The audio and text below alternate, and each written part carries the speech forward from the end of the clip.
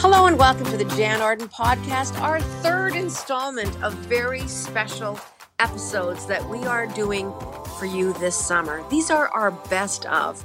We've had so many amazing interviews with people over the last couple of years that we thought it was about time we reminded you about them and just took a brief pause ourselves to reboot. And yes, folks, get ready for season 2. Today, amazing actors, Elisha Cuthbert.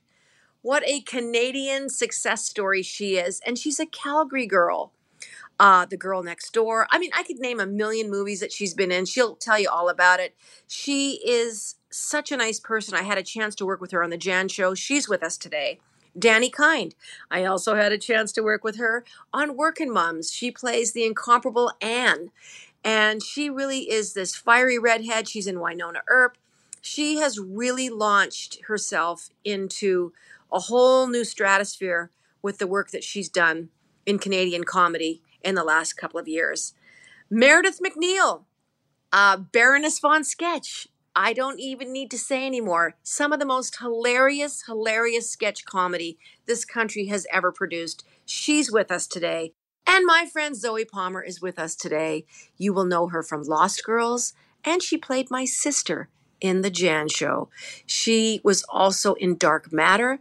She's done loads of movies. She is not only funny, but she's charismatic. She's a mom. She's a philanthropist. She does it all. And she grows a mean strawberry. We're going to hear from her today as well. Don't go away. You're not going to want to miss amazing actors on today's special episode of the Jan Arden Podcast. Zoe Palmer plays Max, my lovingly frustrated sister on the Jan Show. Season 3 starts September 27th at 8 p.m. Eastern Standard Time on CTV. Well, we hope you'll join us. Zoe, I'm just going to welcome you again because we have no idea what we recorded in the last segment. It could just be dead air. We don't know. Sure. Well, thank you for having me. I'm thrilled to be here. Okay, first of all, I want to say, because of the internet, we all saw you take this beautiful trip to Ireland to visit your family. Oh, yeah. Can you just tell us a little bit about that? Because we're quite jealous.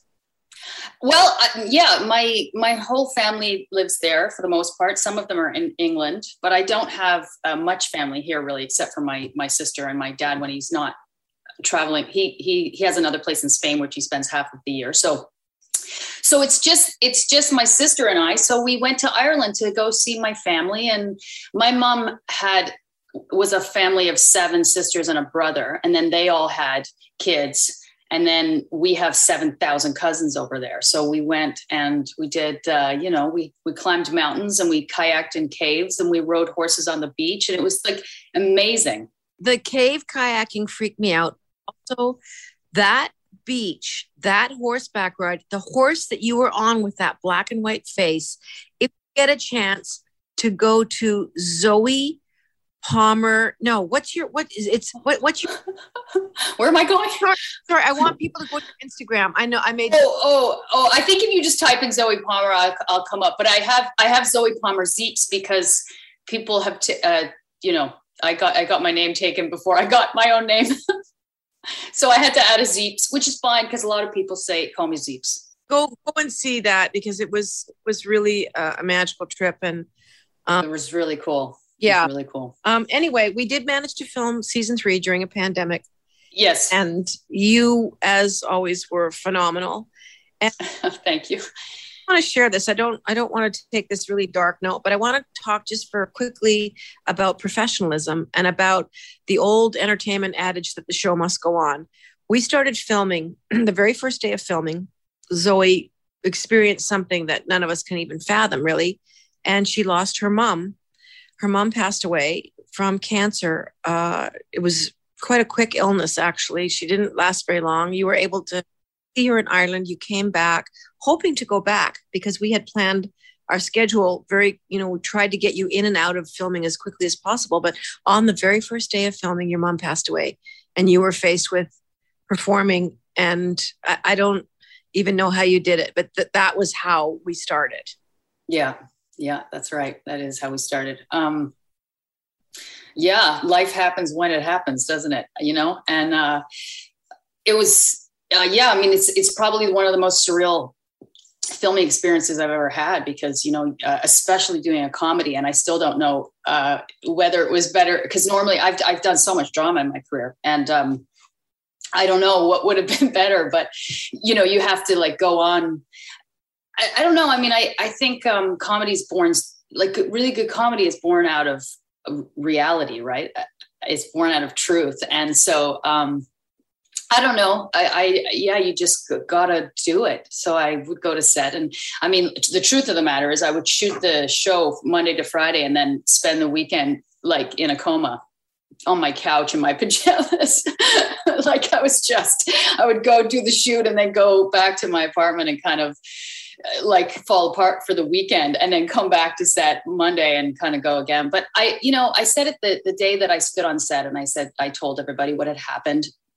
There really was no other place I would have rather been than shooting the show, because because I couldn't be in Ireland because we were filming, then the only other place that made any sense to me was to be with you guys and shoot the show and be surrounded by a ton of support and laughter and love and connection. And so in a way, if it had to happen like that, then there was absolutely a silver lining to some degree. Yeah. Well, we've spoken, a couple of times since the show finished shooting, which was kind of the first week of April. I guess we were all wrapped up. But you were so funny. I said to Zoe, I'm seeing a lot of the shots now because we were doing editing, and you were so funny, Zoe. Like there was just it's such a funny, quirky, nutty season, and you said to me, I have no idea what I did. I don't.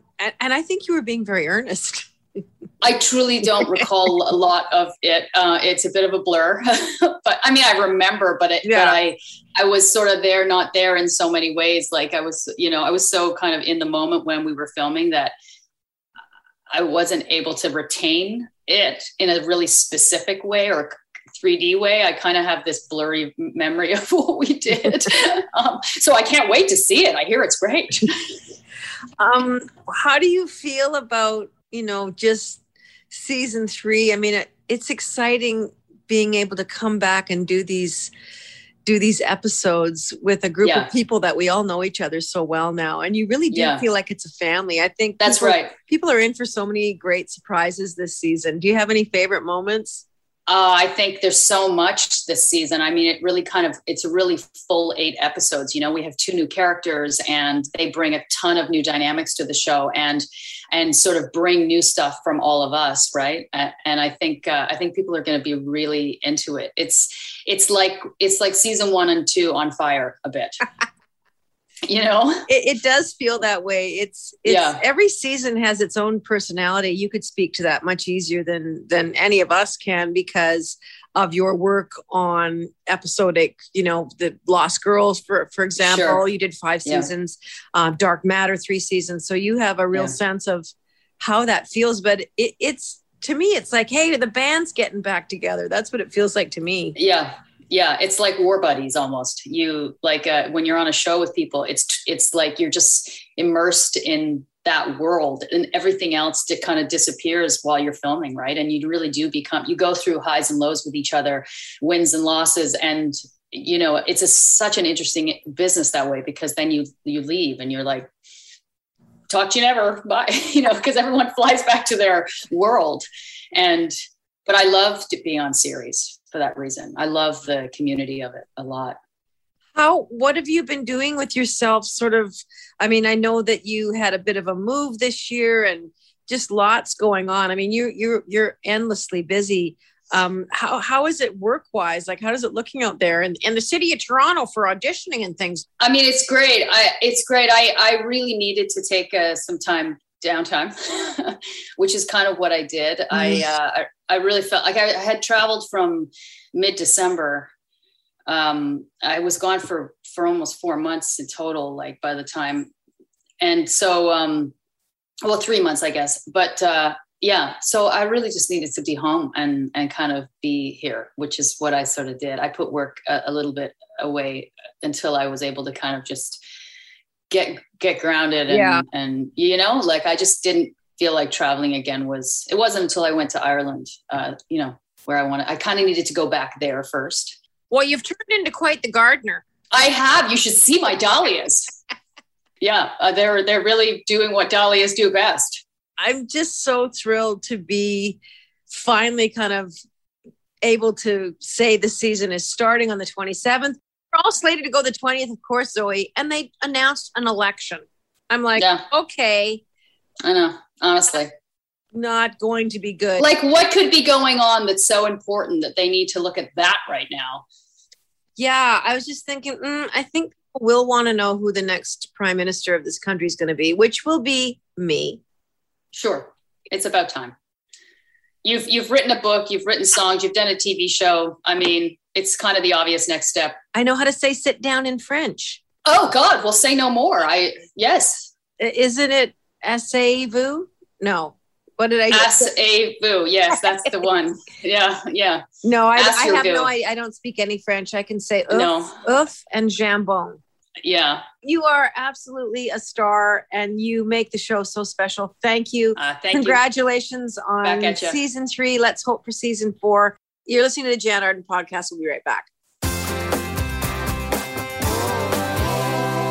Welcome back. Alicia Cuthbert is here. Oh my God. I just have to quickly tell the story. When I met you that first week, I mean, I was so excited to meet you. We had talked a few times on Instagram, kind of fired messages back and forth, especially when we found out we were Alberta girls and yada, yada, yada, kind of mutual admiration society. Oh my God, Alicia, you had me laughing so hard. And ironically, it was about the podcast that you did with Anna Faris. Yes. And we all love Anna Faris. I mean, she is such a brilliant comedic actress and funny as all get out. But you just talked about, how much fun you had. And yeah, I had so much fun, but we were laughing about the fact that like she would bring on guests talking about like relationships and their problems in relationships. I'm not a therapist. I'm an actress. And here we are, like, telling people about... Let's take our first caller, and Alicia's going to help you today with your divorce. Alicia, we wanted to surprise you today, and here's our... Oh, my God. I was like, okay, here we go. But it was a blast. Her podcast is a trip. It's called Unqualified, if you want to check it out. That's right. In particular, if you want to check out Alicia Cuthbert's episode... you will truly laugh and you'll hear anyway, I'm going to leave it there. So yeah, during this whole COVID thing, people have been drinking more. And before we went on the air, you were talking, because of course I was late signing on to my Zoom screen here with you guys. You had been talking to, our engineer, Adam, just about alcohol in a time of COVID.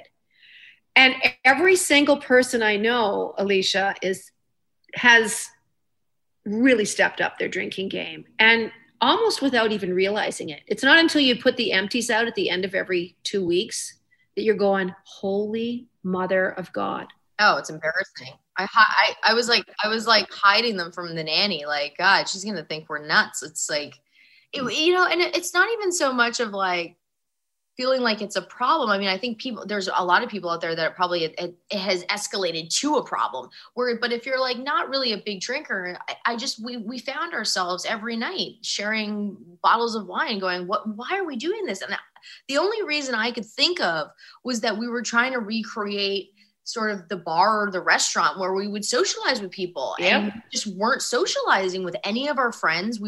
It was just the two of us and we were recreating this sort of social atmosphere. And it was like, there was no need to be doing that every single night. It was like hilarious. But I'll tell you, it was really funny.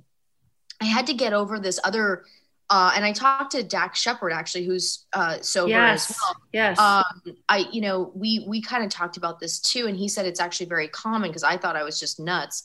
Was that when I had my daughter, after I gave birth to my daughter, and I was finally finished with breastfeeding after 9 months. So it was 9 months of carrying and 9 months of breastfeeding. I was completely sober, obviously, and pretty much all about her and that and less about myself and more just about kind of doing all of those things as mothers do. Yeah.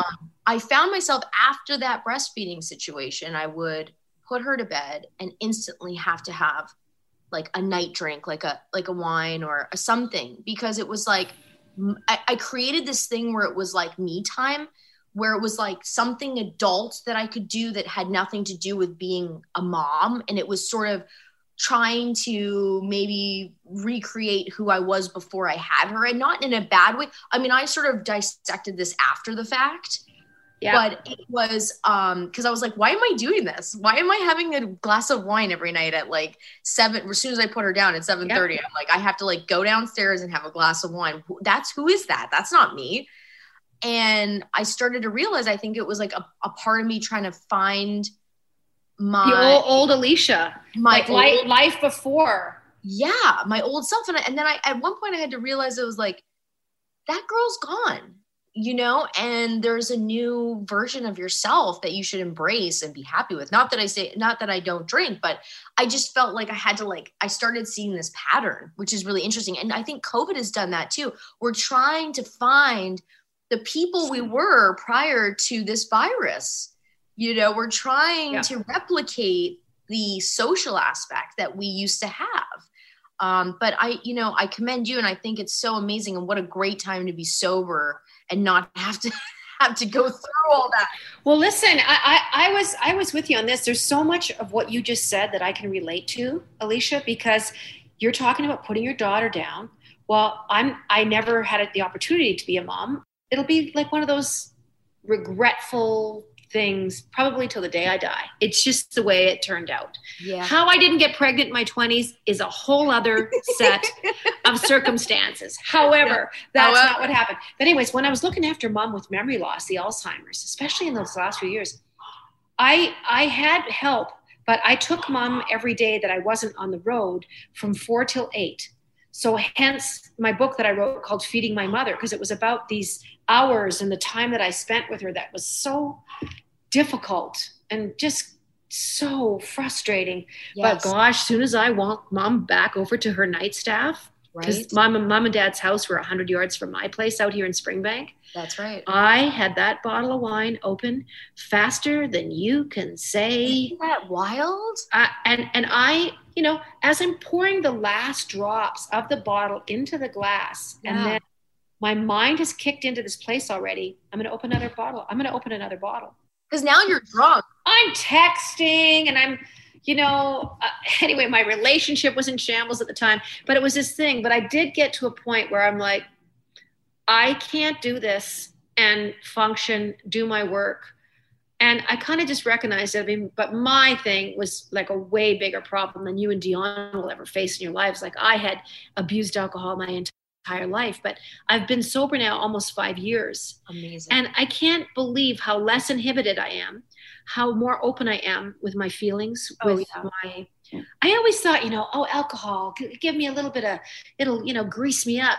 And it didn't. It made me not authentic.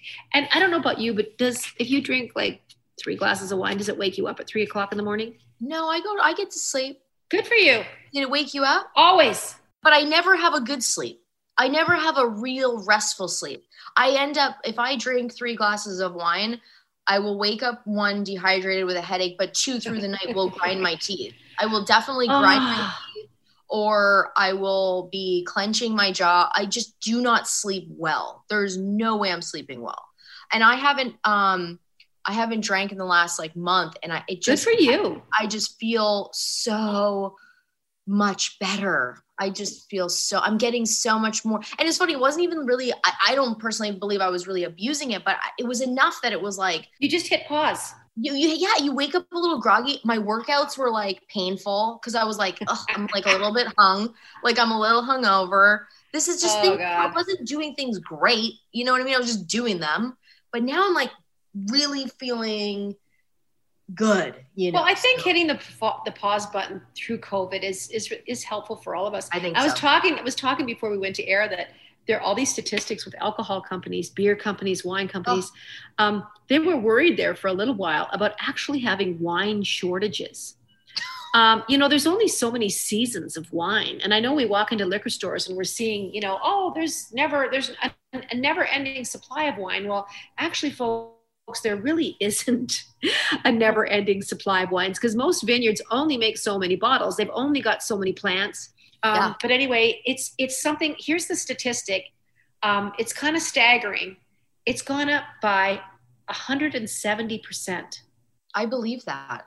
Kind of across the board with I guess they call it domestic recreational sales, like not restaurants, because obviously they're not open, but for home. Yeah, and if you talk to any of my friends, we're all in the same boat. We were all doing the same thing. And how about the drinking and the FaceTime? Because we can't get together, so we're having glasses of wine with FaceTime. I'm like talking to my girlfriend who lives down the street with a glass of wine in my hand with an iPad, and she's down the street doing the same thing, talking to me, and she's down the street. Yeah. Oh yeah. Oh, it's madness.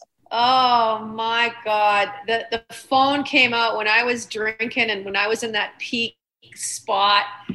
Some of the conversations I had with people, I'd be like, the next day, sometimes I'd be like, where did that go? Alicia Cuthbert, you are such a... I love you. You're such a funny, talented, good-hearted, kind person, and you deserve every ounce of success, every accolade. You are a wonderful actor. Can't wait to see what you're doing. And this is the great thing. You're 7 years old? 38. 38. Okay. She doesn't even lie about her age. 38 years old, and I feel like you are just getting started. Oh my gosh, thank you. And you are such a mentor to me and have been for a long time. So I adore you and thank you for being a part of my life. You're stuck with me now. Oh yeah, we're stuck. You're listening to me and Alicia, and we're saying goodbye now. So toodly-doo. Welcome back to the Jan Arden Show. I'm sitting here with such a dear friend of mine and an unbelievably talented actor and writer and mother, and you've got the greatest sister too. I love your sister Sherry. I've had the opportunity to meet her, and I love your relationship with her. I'm obsessed with her. Well, you guys are, I think, what sisters in my mind look like, because I have two brothers. And they're great. I love my brothers. But, whenever I talk to other women about having sisters, there's such an incredible bond. Yeah, I think it's a lot of our upbringing too. There was stuff that we went through together, and that sort of solidified us as like a united front. And even the past 2 years being separated, I can see it with my boys. I can see them and going through a divorce, their parents getting divorced, and then going through a pandemic. It's like they're the constant for each other, and they want to devour each other like all the time. It was like, please God, let them like each other, and they love each other, which is huge. Do you find that with your girls, Adam? Like Adam's got 2 little girls, and they must be pretty tight, hey? Sometimes they're BFFs, and other times they're killing each other. Oh yeah, mine kick the crap out of each other. 100%. Yeah. My older brother used to hold me down and either dangle a string of spit like just inches over my head. I mean, you just do things like that. But he was also the guy on the bus. We took a bus to school, the old yellow school bus, because we had a 45-minute drive to a rural school. He'd be the first guy to intervene if anyone was bugging me or if things were going sideways. He just would be this darkening door kind of guy going, leave my sister alone. But he would be able to like fart on me at home and punch my arm or, poke that finger in your temple kind of. But yes, I sisters amaze me. And that's sort of a neat segue into your show, because the Working Moms franchise has been such a Canadian success story and a sex story, a Canadian sex story. And watching you guys grow your audience and grow these characters over these past 5 seasons has been really amazing. I've had people ask me, like, what do you want me to ask Danny? And they wanted me to ask you how you got involved with the show, or what the audition process was like, or where was your humble beginnings with Working Moms? It went through a couple different casting directors in the city. So the first round, I got an audition, and I did not do a good job. And then it switched to a new casting agent, and then I couldn't get an audition for it. So then I pushed and pushed and pushed and was just like, let me just make a tape and we'll send it in and they'll watch it. If the work is good, they'll watch it. Yeah. And they ended up watching it, but Catherine was so pregnant. She was about to give birth any minute. So she was here casting, but she just flew back to LA. And then, so I just missed her for the callbacks. So we had to do it over Zoom. And I mean, this is pre-pandemic. It was like, this is pre-pandemic Zoom. The weirdest. I mean, it wasn't Zoom, it was Skype. So it was like choppy and weird. Yeah. And it was her and Phil and someone else in a room. And were you reading stuff from this first season? Yeah, I think it was the scene where she tells me, like, come on, dude, just say it. And we get in a bit of a fight, and then it comes out that I'm pregnant. And I say, yeah, I'm thrilled about it, or whatever, something like that. We get in a fight. But, you know, I remember I was super stressed. I was so sweaty, and she laughed, which I was like, thank God she laughed. And she gave me some notes and redirected me. And then my agent called me like a couple weeks after that and told me, and I just screamed. I just screamed and screamed. I couldn't believe, and I never thought we would go this long. Like 5 seasons is. Well, there's rumor that there's another one coming down the pike. So, I mean, I'm crossing my fingers, but boy, these characters have gone from 0 to 300 over this past 5 seasons, especially. I'm really excited because I'm 2 episodes behind now in season 5. Because I've been, you know, working, and I haven't been able to like tune in on Tuesdays and do my thing. But how has being in Working Moms, and obviously the Netflix phenomenon, really changed the trajectory of the series? It put you in front of countries from all over the world. You guys were getting accolades from other actors. I think there was so many people that weighed in and said, I'm watching Working Moms. It's amazing. How has it changed your life? I know that's a really basic question, but obviously, you know, having that moment of being super excited about the audition, getting that audition, getting the part, and now here we are 5 years later. Like what shifted for you? I mean, like simple things like financially, as an actor, you're never stable. And when you're building your career, I think every actor just gains a whole bunch of debt for years because you're just trying to like buy headshots and classes and blah, blah, blah. So those first 2 years, I was able to like pay off my debt. And we were like a family of 4 living in a small apartment. And but you like, and I'm curious about this with you too, being a musician. The star system in Canada is kind of non-existent. It's non-existent. So my actual life hasn't changed at all, really. But I've been with you, and people have come up to you. Like I'm sitting there having my coffee, and nobody comes up to me. But no, it's the best. And I just sort of sit back and lean into my bench and sip my coffee, and you'll have like a really excited person going, I love this show, and I watch the show. That's got to be a shift for you, to have that recognition. And even in Canada, it does happen. I'm not saying that we have, you know, Jennifer Aniston here, and it's getting better because we do want to mimic that system in the United States. Yeah. All the award shows. I remember when they started doing red carpets here at the Junos, they never did it historically for years and years and years. It wasn't part of the Juno narrative, like it, or the CSAs. It wasn't. Like, if you look back even like 15 years ago, maybe not in the last 10, but there was no red carpet. It was just, you showed up, got out of your truck, and went into the thing. And now, you know, I remember when they started doing red carpets, I'm thinking, oh God, no, we have to go down there and stand there and have our pictures taken. And I refused for a long time. I finally, Bruce Allen, my manager, said, can you just stand there for a picture? Damn it. Yeah. And you kind of just go, okay, I guess this is part of it now. Yeah. I think the biggest difference with the star system is in the States. I think when you get somewhere in your career, they want to nurture it and they want to work with you and like, what else can we make with you? And let's collaborate. And in Canada, there's none of that. It's just, you work a job and then you're unemployed and you try to audition for another job. That's how it feels anyways.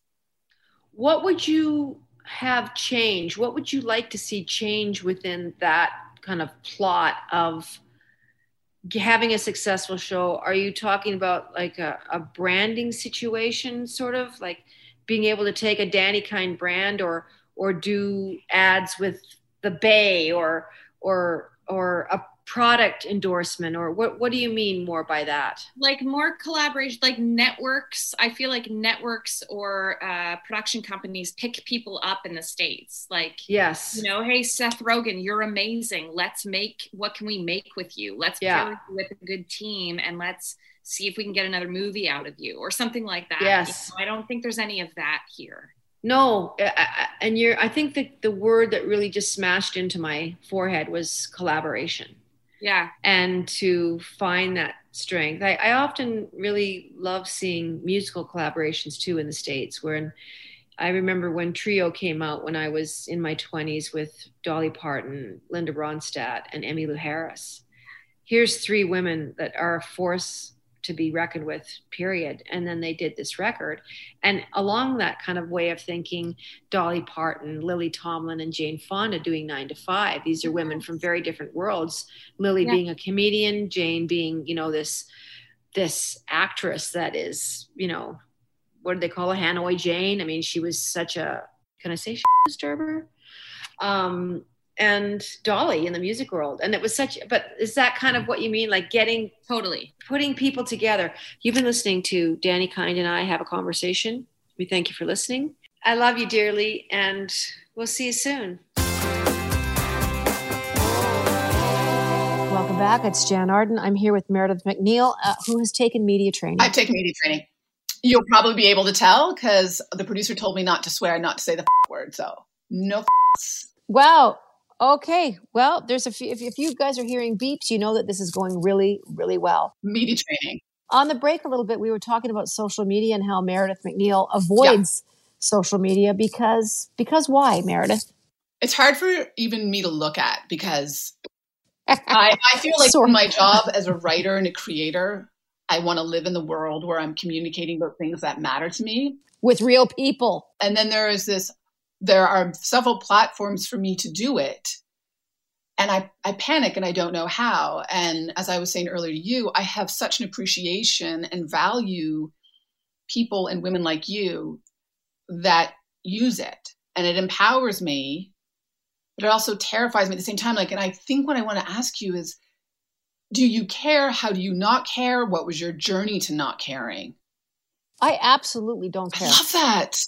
I don't think this would be a lie if I said I didn't, there hasn't been some point in my life where I absolutely feel crushed about criticisms about music and stuff. And then I just thought, oh my God, this is about me liking what I'm doing.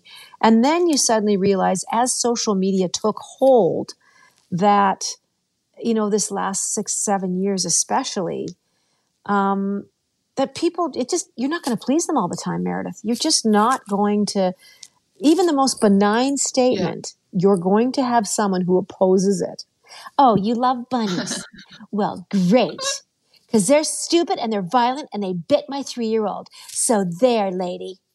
I mean, seriously, you cannot win. So I do tell people to F off. Do you find the conversations are more intelligent online? Like, are you kidding me? An intelligent online conversation? Well, not in 230, letter increments. No, I think you just, you hurl the wittiest insults you can, and then you just stand back and watch the fallout. Okay, now I find this intriguing. So someone like me, I'm enjoying what you're saying on social media. It's really helpful to me. I'm loving it. But most of the time I wouldn't comment on it. I would just have that as a takeaway, right? So here you are in a ring, and what you're getting back, if what I'm hearing correctly, is ridiculous. It's vitriol. It's vitriol. So for you, are you like, well, I know there's people that I'm starting a conversation with that I am helping. I'm not hearing. So that's what you're like. So this is good. Even though 90%, I'm making this up, you'll have to correct me, is all like just ridiculous poo being thrown at you. It is, but then you're supported.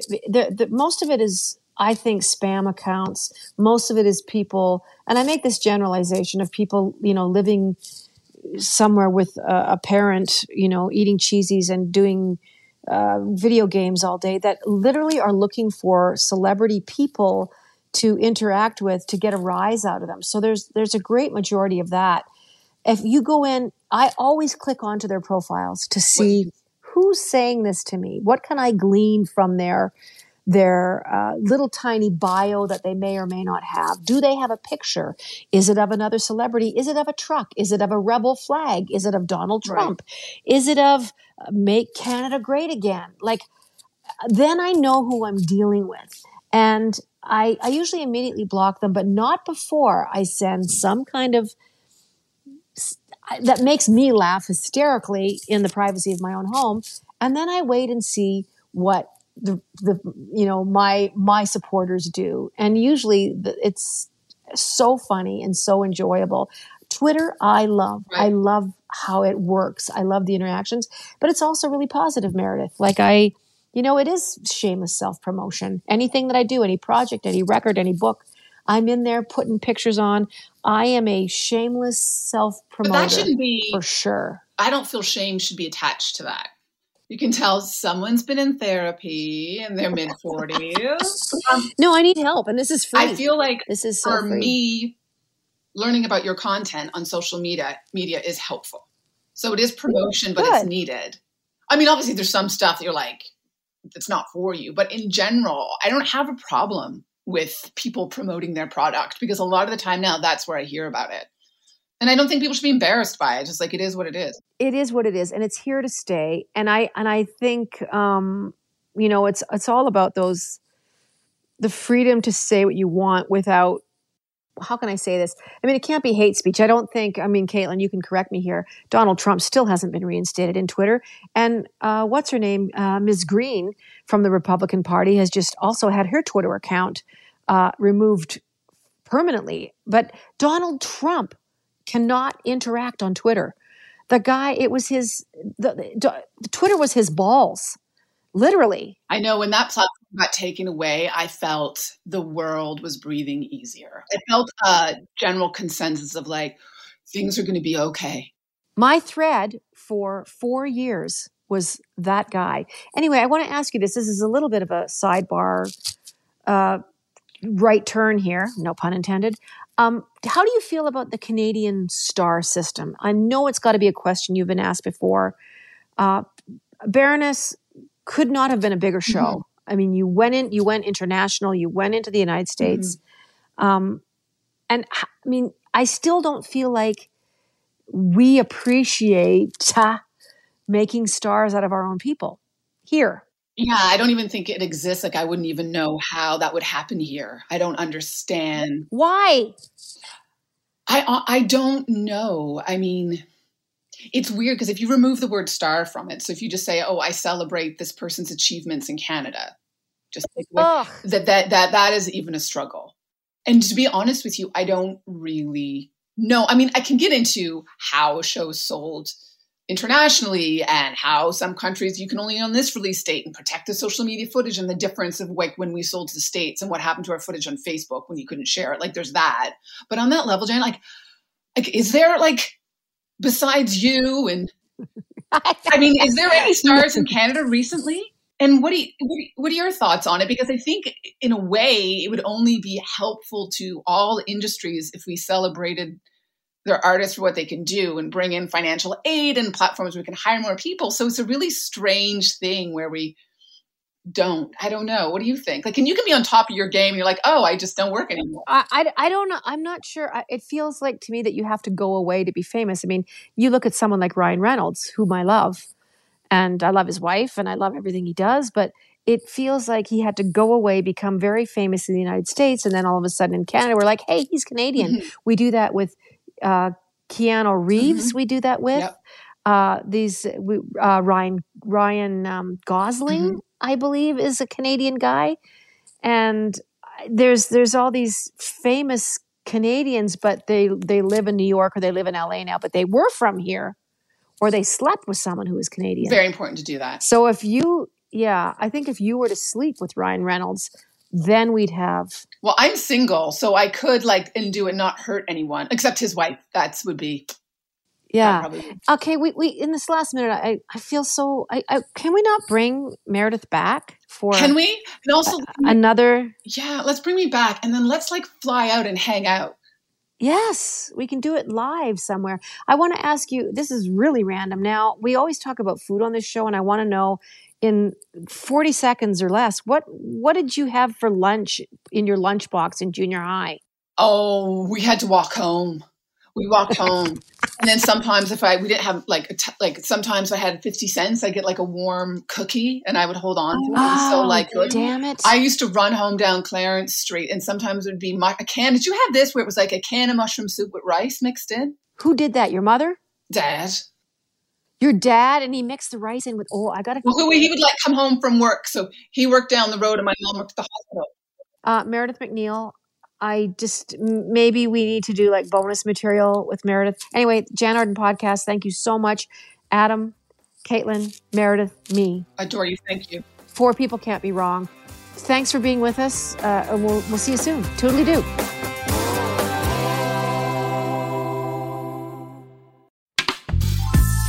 This podcast is distributed by the Women in Media Podcast Network. Find out more at womeninmedia.network.